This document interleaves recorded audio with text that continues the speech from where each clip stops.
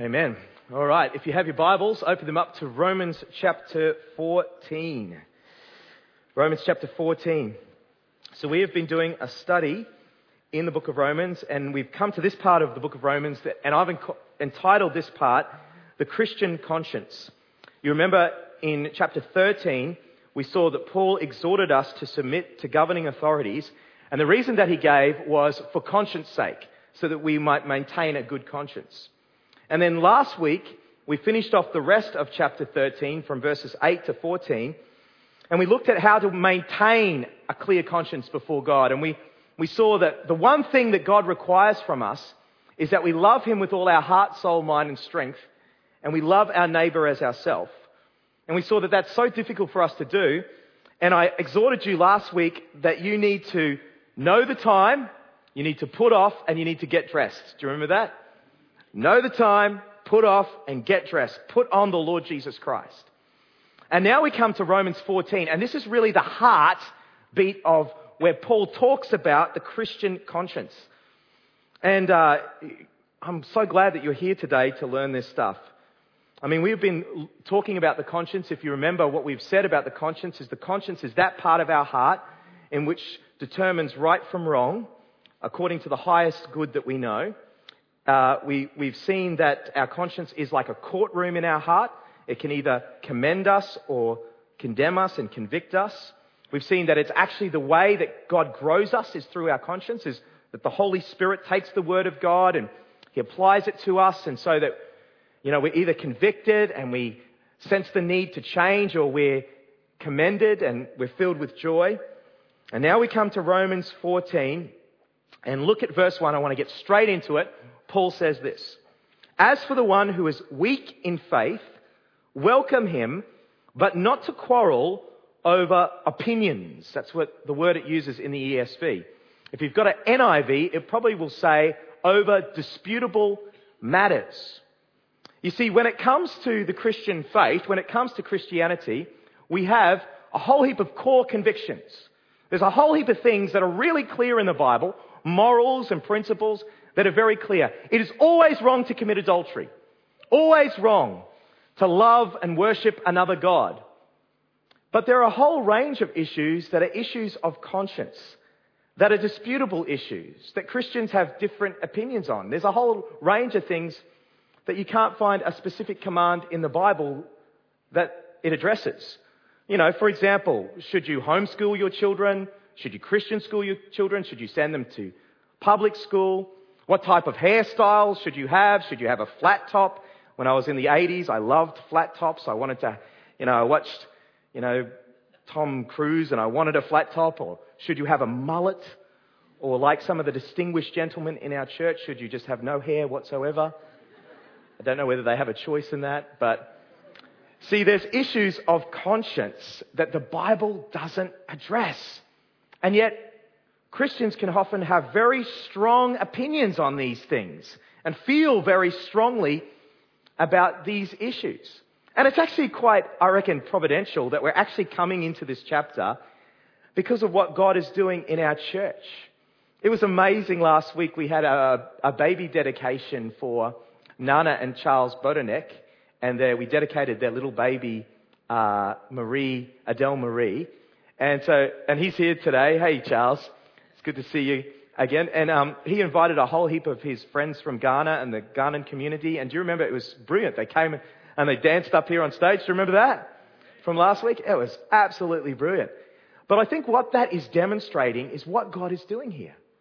Is He is drawing people from all different places. He's drawing people from all different types of culture.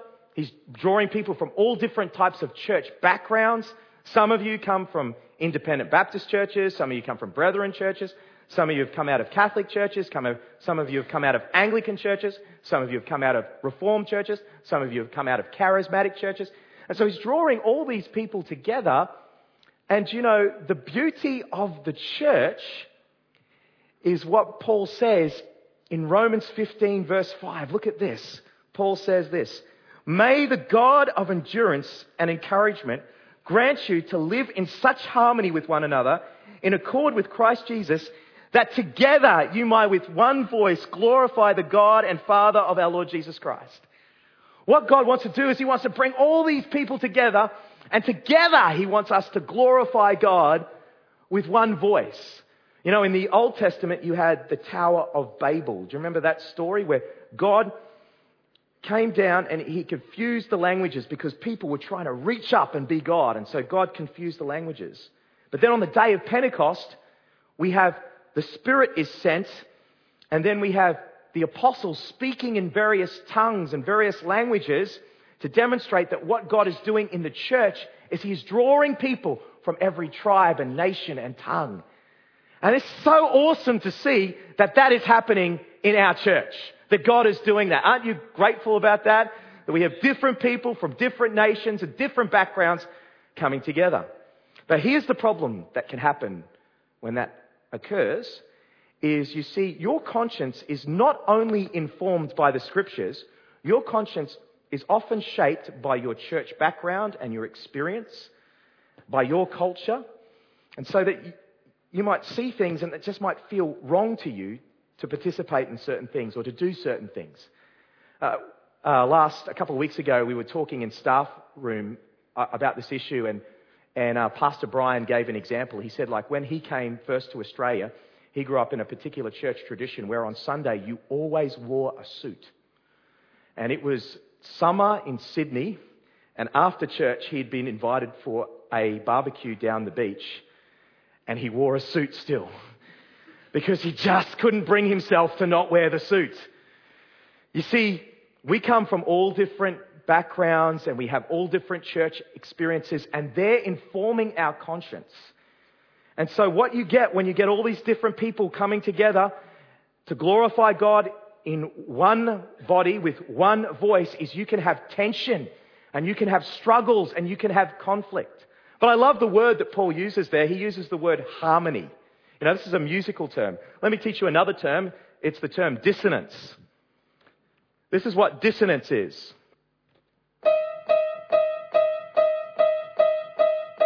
That's fun to listen to, isn't it? You'd love to listen to that all day, wouldn't you? Who loves that? Dissonance. Now, of course, what we want is we want harmony. All right?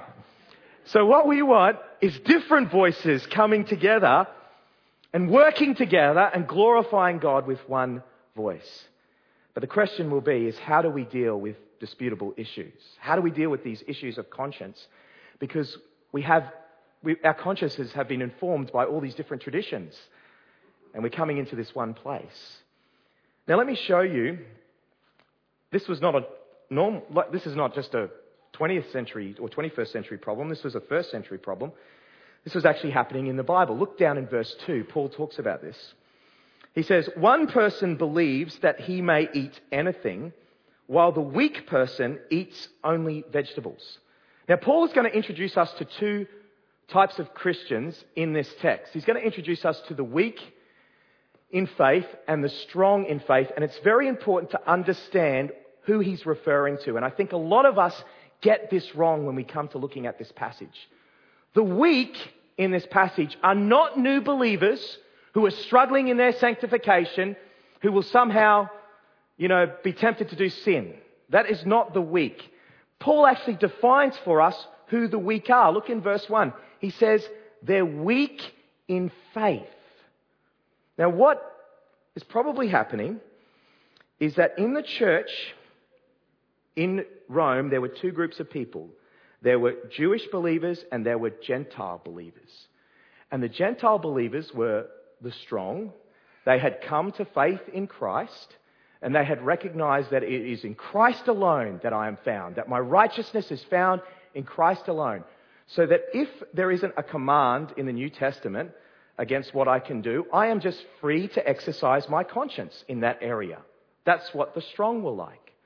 Now, the weak in faith were probably Jewish believers.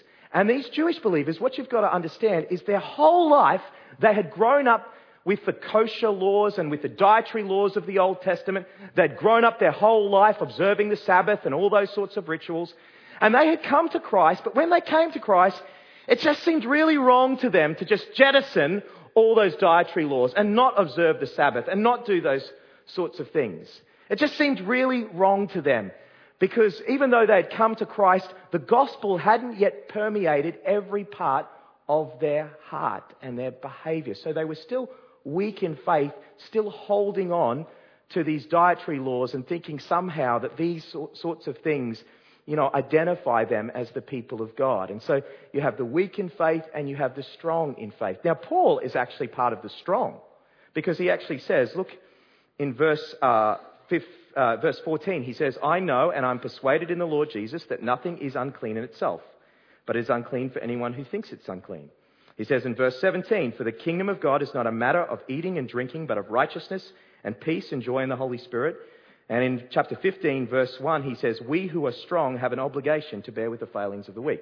So Paul said, no, I've come to Christ. I'm accepted in Christ alone. So that if there isn't a command in the New Testament explicitly against this, then I'm free to do what my conscience allows me to do. Whereas the weak were saying, no, we can't jettison, we can't get rid of the Jewish customs and the Jewish law and the Jewish Sabbath. And so, now this caused a problem, as you can imagine. Look down in verse 3. Paul says, let not the one who eats despise the one who abstains. So you can imagine that the strong were like going, what are you guys doing?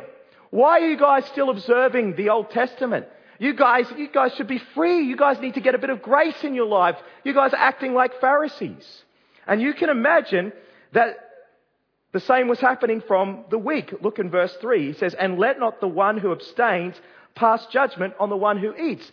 Probably the weak was saying, what are you guys doing? You guys are just living all loosey-goosey and all free in grace. You might go back to the world. You need to not do that. Have you ever seen this conflict play itself out in churches? The weak and the strong, more sort of free Christians and more sort of conservative Christians? Have you ever seen that dynamic play itself out in churches? Am I just the only one?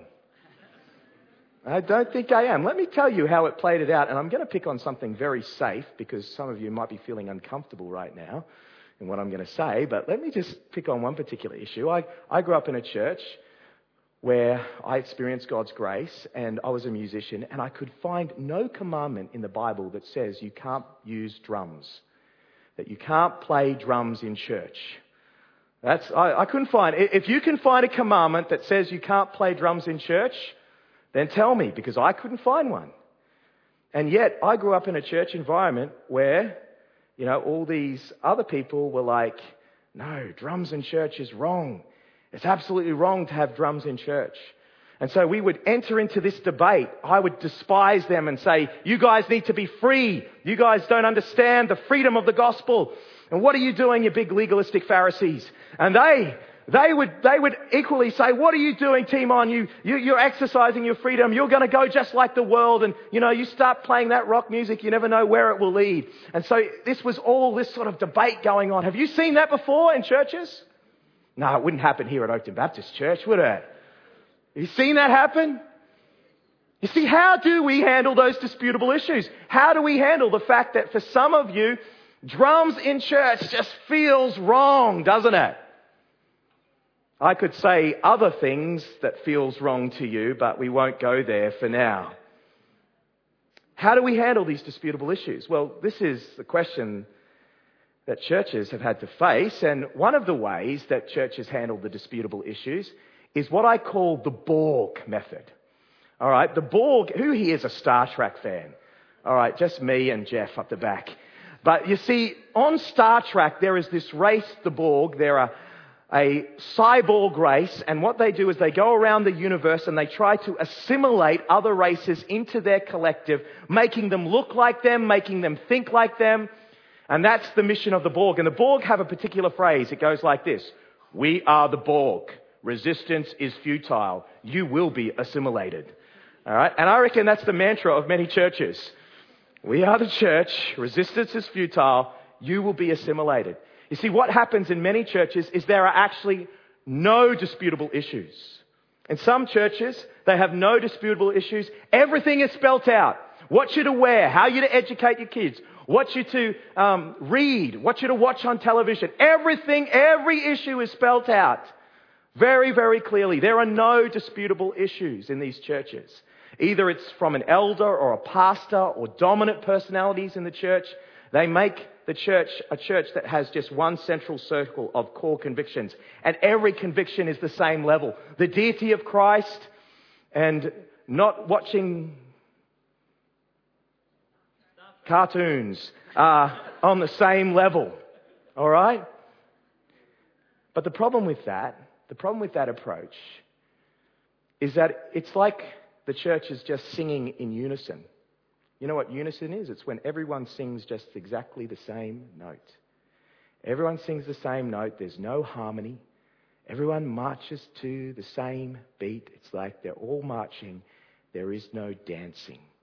See, what happens is when you do that, you have external conformity, but you don't have internal reality. You put people under the law, and the heart of the gospel, the life of the gospel is lost. You see, Christianity is about this liberation that happens where our hearts are changed. We have the life of God working in us, transforming us, changing us. We're regenerated by the Spirit of God and transformed through His power. And when you put people under the law, it's like you walk into these churches and there is like just an air of legalism hovering over the church. Now, on the other hand, because these churches are usually weak believer churches, people who are weak in faith. On the other hand, what you have is you have strong churches where, like, you know, they don't handle any disputable issues at all. You just got to see it. You got to have the freedom, and they can be loosey-goosey and not actually pursue holiness and righteousness. So, how should we handle the disputable issues? But what I'd like to suggest to you is we handle them through the gospel. That's what Paul will say. It's just as the gospel is, when the gospel is preached, it forms the community. Because the gospel is preached and people come and respond in faith and repentance to the free gift of salvation. Then the gospel also becomes the thing that develops the fellowship among Christians. And so what Paul is going to do in this passage is he's going to apply the gospel to these disputable issues. And what we're going to do today is we're just going to look at the first 12 verses of chapter 14. Next week is Youth Sunday, so come along next weekend and Jeremy's going to preach. And he's going to do chapter 15. He's going to do a message out of chapter 15. And then that week after, I'm going to do verses 13 in chapter 14 to chapter 15 and verse 4. I'm going to talk about the weaker brother and that stumbling passage, because I think many of you don't actually understand what that means, and I'm going to talk to you about that. But today we're going to look at how do we handle the disputable issues, and my thesis is we handle it through the gospel. All right, let's have a look in verse 1. Just look in your Bibles in verse 1. Let's go back. Paul says this: "As for the one who is weak in faith, welcome him, but not to quarrel over opinions." Here's my first point, is we need to see people through the lens of the gospel. We need to see people as precious in the eyes of God, precious children of God, purchased by Christ. So we need to welcome others with different convictions, because God has welcomed them. God has welcomed them into His family, so we need to welcome them. You know, about 2 months ago, we had a raft camp. And it was really good. We had Jeff Spencer come and speak on our raft camp. And he said something that has really affected the way I do pastoral ministry. Jeff was speaking out of 2 Corinthians chapter 5. And he says, we don't consider anyone according to the flesh anymore. He says, if any man be in Christ, he is a new creation. The old has passed, behold, the new has come. And Jeff said we have to see each other as new creations in Christ. You see, and this has helped me in my pastoral ministry, is that even though sometimes it can be tough dealing with people and their sinfulness, I need to see you and you need to see me as a precious child of God, purchased by the blood of Christ. And if God has welcomed you and accepted you, then I should welcome you and accept you as a brother or sister in Christ. So how do we handle disputable issues? Welcome others with different convictions. All right, now look down in verse 4. Now, Paul is actually going to address he's going to address the weak, because he's actually said to them in verse 3, he said, "Let not the one who abstains pass judgment on the one who eats, for God has welcomed him." And then he picks up this idea of judgment in verse 4, and he says, "Who are you to pass judgment on the servant of another? It is before his own master that he stands or falls, and he will be upheld, for the Lord is able to make him stand." You know what he's saying? He's saying, you're not the Lord and Savior of someone else. You're not their Lord. So why are you trying to control them? You're not their Lord. You're not the Holy Spirit. The Spirit is quite capable of speaking to that person and making that person stand. So here's my second point. We need to give each other the grace to grow. We need to extend grace to one another and give each other the grace to grow. You know, one of the things that God has been teaching me about his character, he's been teaching me about his patience. Peter says that the Lord is not willing that any should perish, but that all should come to eternal life. The Lord is so patient with people. He's so patient with you. Aren't you so grateful? Aren't you grateful for the patience of God? There was one time when you weren't a believer, and God could have immediately judged you. But he was patient with you because he was giving you time to repent. And we need to be patient with other people. We need to give them the grace to grow. Give them the space for God to speak to them and God to grow them. Man, this is really important, really significant if you're a parent. If you're a parent, you will raise a rebellious child if you try to control them, try and manipulate them, try and expect perfection from them all the time, and don't give them grace to grow. You know, oftentimes we will extend grace to ourselves that we won't extend to others. We'll cut ourselves some slack. Oh, I couldn't keep my commitment because of this, this, and this, and this. But if someone else doesn't keep their commitment, man, we're all on top of them. See people through the eyes of the gospel. They're precious children of God. And see others through the grace of the gospel. God has extended grace to you. You should extend grace to others. God is well capable of speaking to them and changing them. Now, I'm not saying that on the core issues we don't speak the truth to one another in love. We should correct each other on the core issues. But even, you see, what can happen is I might think something's a very core issue and I'll be very passionate about it. And I come to you and you don't think it's such a core issue. And so that's why it must be done in love and discussion, because I may even grow through that discussion. All right, here's the third thing. Now, you might be thinking, all right, Timon, you might be really uncomfortable right now. Some of you aren't. Some of you are nodding off and having a little sleep, but that's okay. You can wake up, all right? I'm gracious. You might be thinking, Timon, all right, but if we go down this line, is what you're saying is that people are going to live loosey-goosey lives? Is that what you're saying? Is what you're saying is that we shouldn't just sweat the small stuff? Do you know that there's a book that came up that said, don't sweat the small stuff? Is that what you're saying? That's not what I'm saying at all.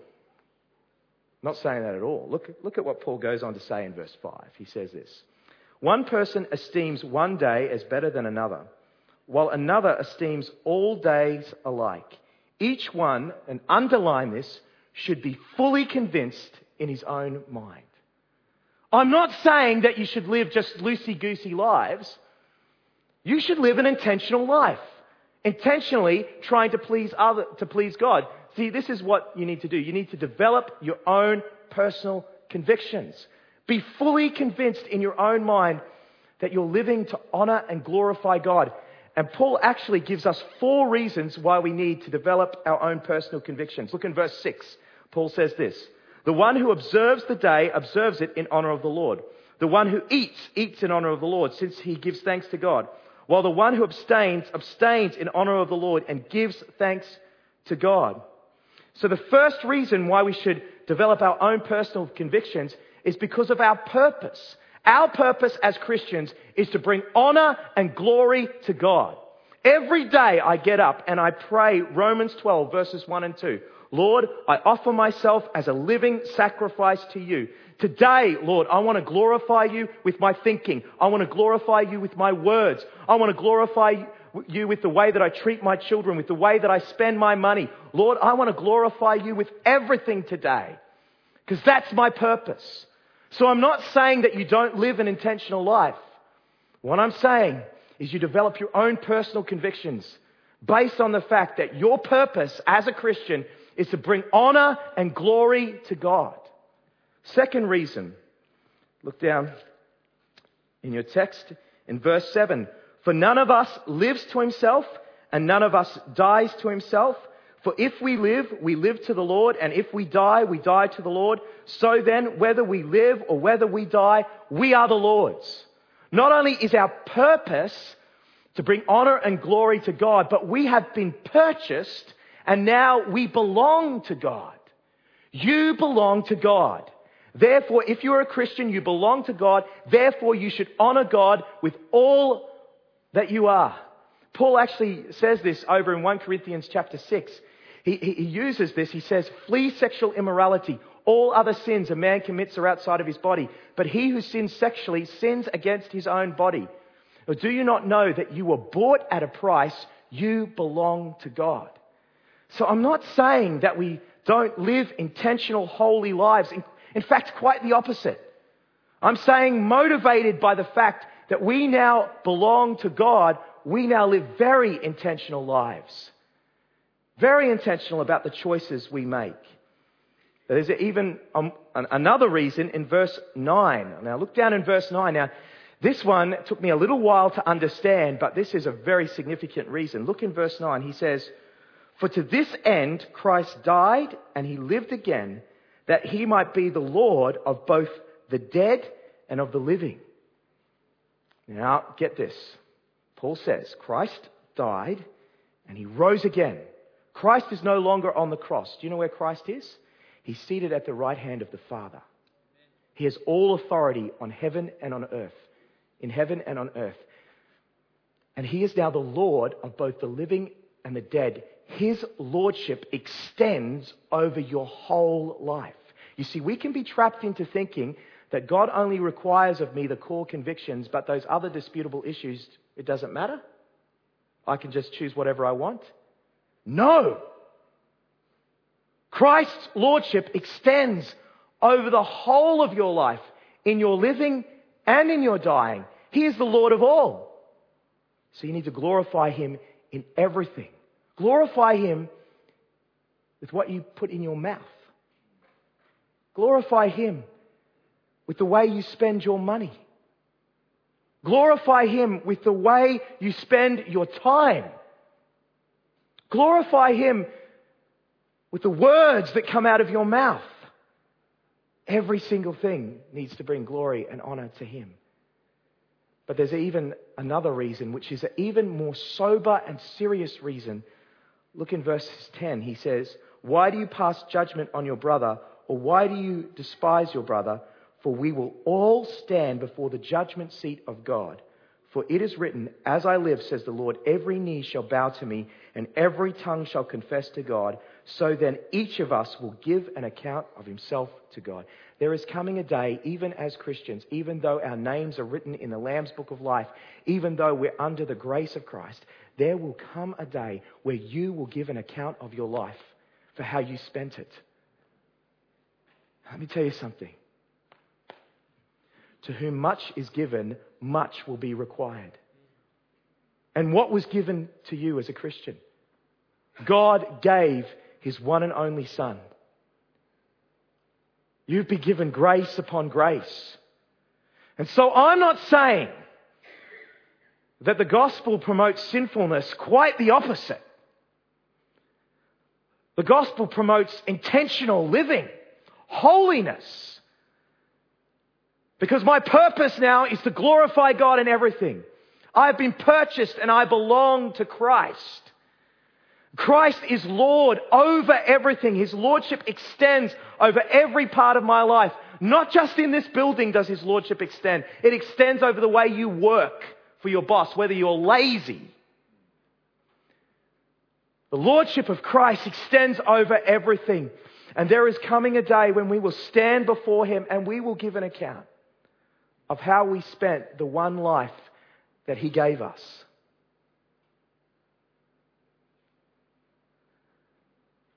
So you see, it's a serious, sobering thing, isn't it? The gospel should actually promote in us a pursuit of holiness. Because we see what Christ has done and we're just like, I want to pursue God now. As Paul would say, I want to press on to take hold of that for which Christ has taken hold of me. So it's a serious thing. So, how do we handle the disputable issues? How do we handle it? How do we handle it? We see each other through the grace of the gospel. You're a precious child of God. You're a precious child of God. You're a precious child of God. We give each other grace to grow. I'm going to give you, Mike, the grace that you need to grow. I'm not going to be harsh and demand stuff for you. I'm going to give you grace and trust that God is going to work in your life, that He's going to change you. And then personally, we thank God for, what He's done for us. We recognize soberly that He's purchased us. He's paid for us. We're going to stand before Him one day. We sung about it this morning, and I think we sung about it pretty lackluster when, trumpets sound and He shall come. But it's serious. There's going to be a day we're going to stand before Him.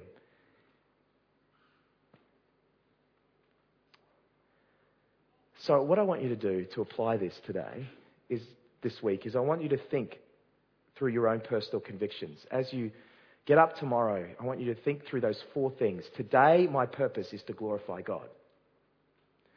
Today, I've been purchased by Christ, so I belong to Him. I don't belong to myself anymore. I belong to Him. His lordship extends over my whole life, and I know that one day I'm going to give an account for this day, right here, for how I'm spending this day right here. You see, if we just taught people that, they would be able to live out of their consciences quite clearly. We don't have to fear. We don't have to run to rules. We don't have to be the Borg because we have the gospel. So much greater, so much more freeing, so much more joy. All right, let's stand together and let's pray together.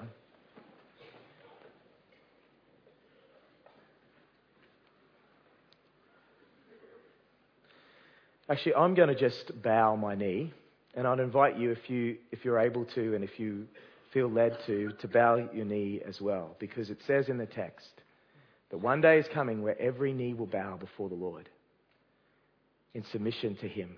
I'm going to bow, and I'm just going to pray. And if you want to bow with me, feel free.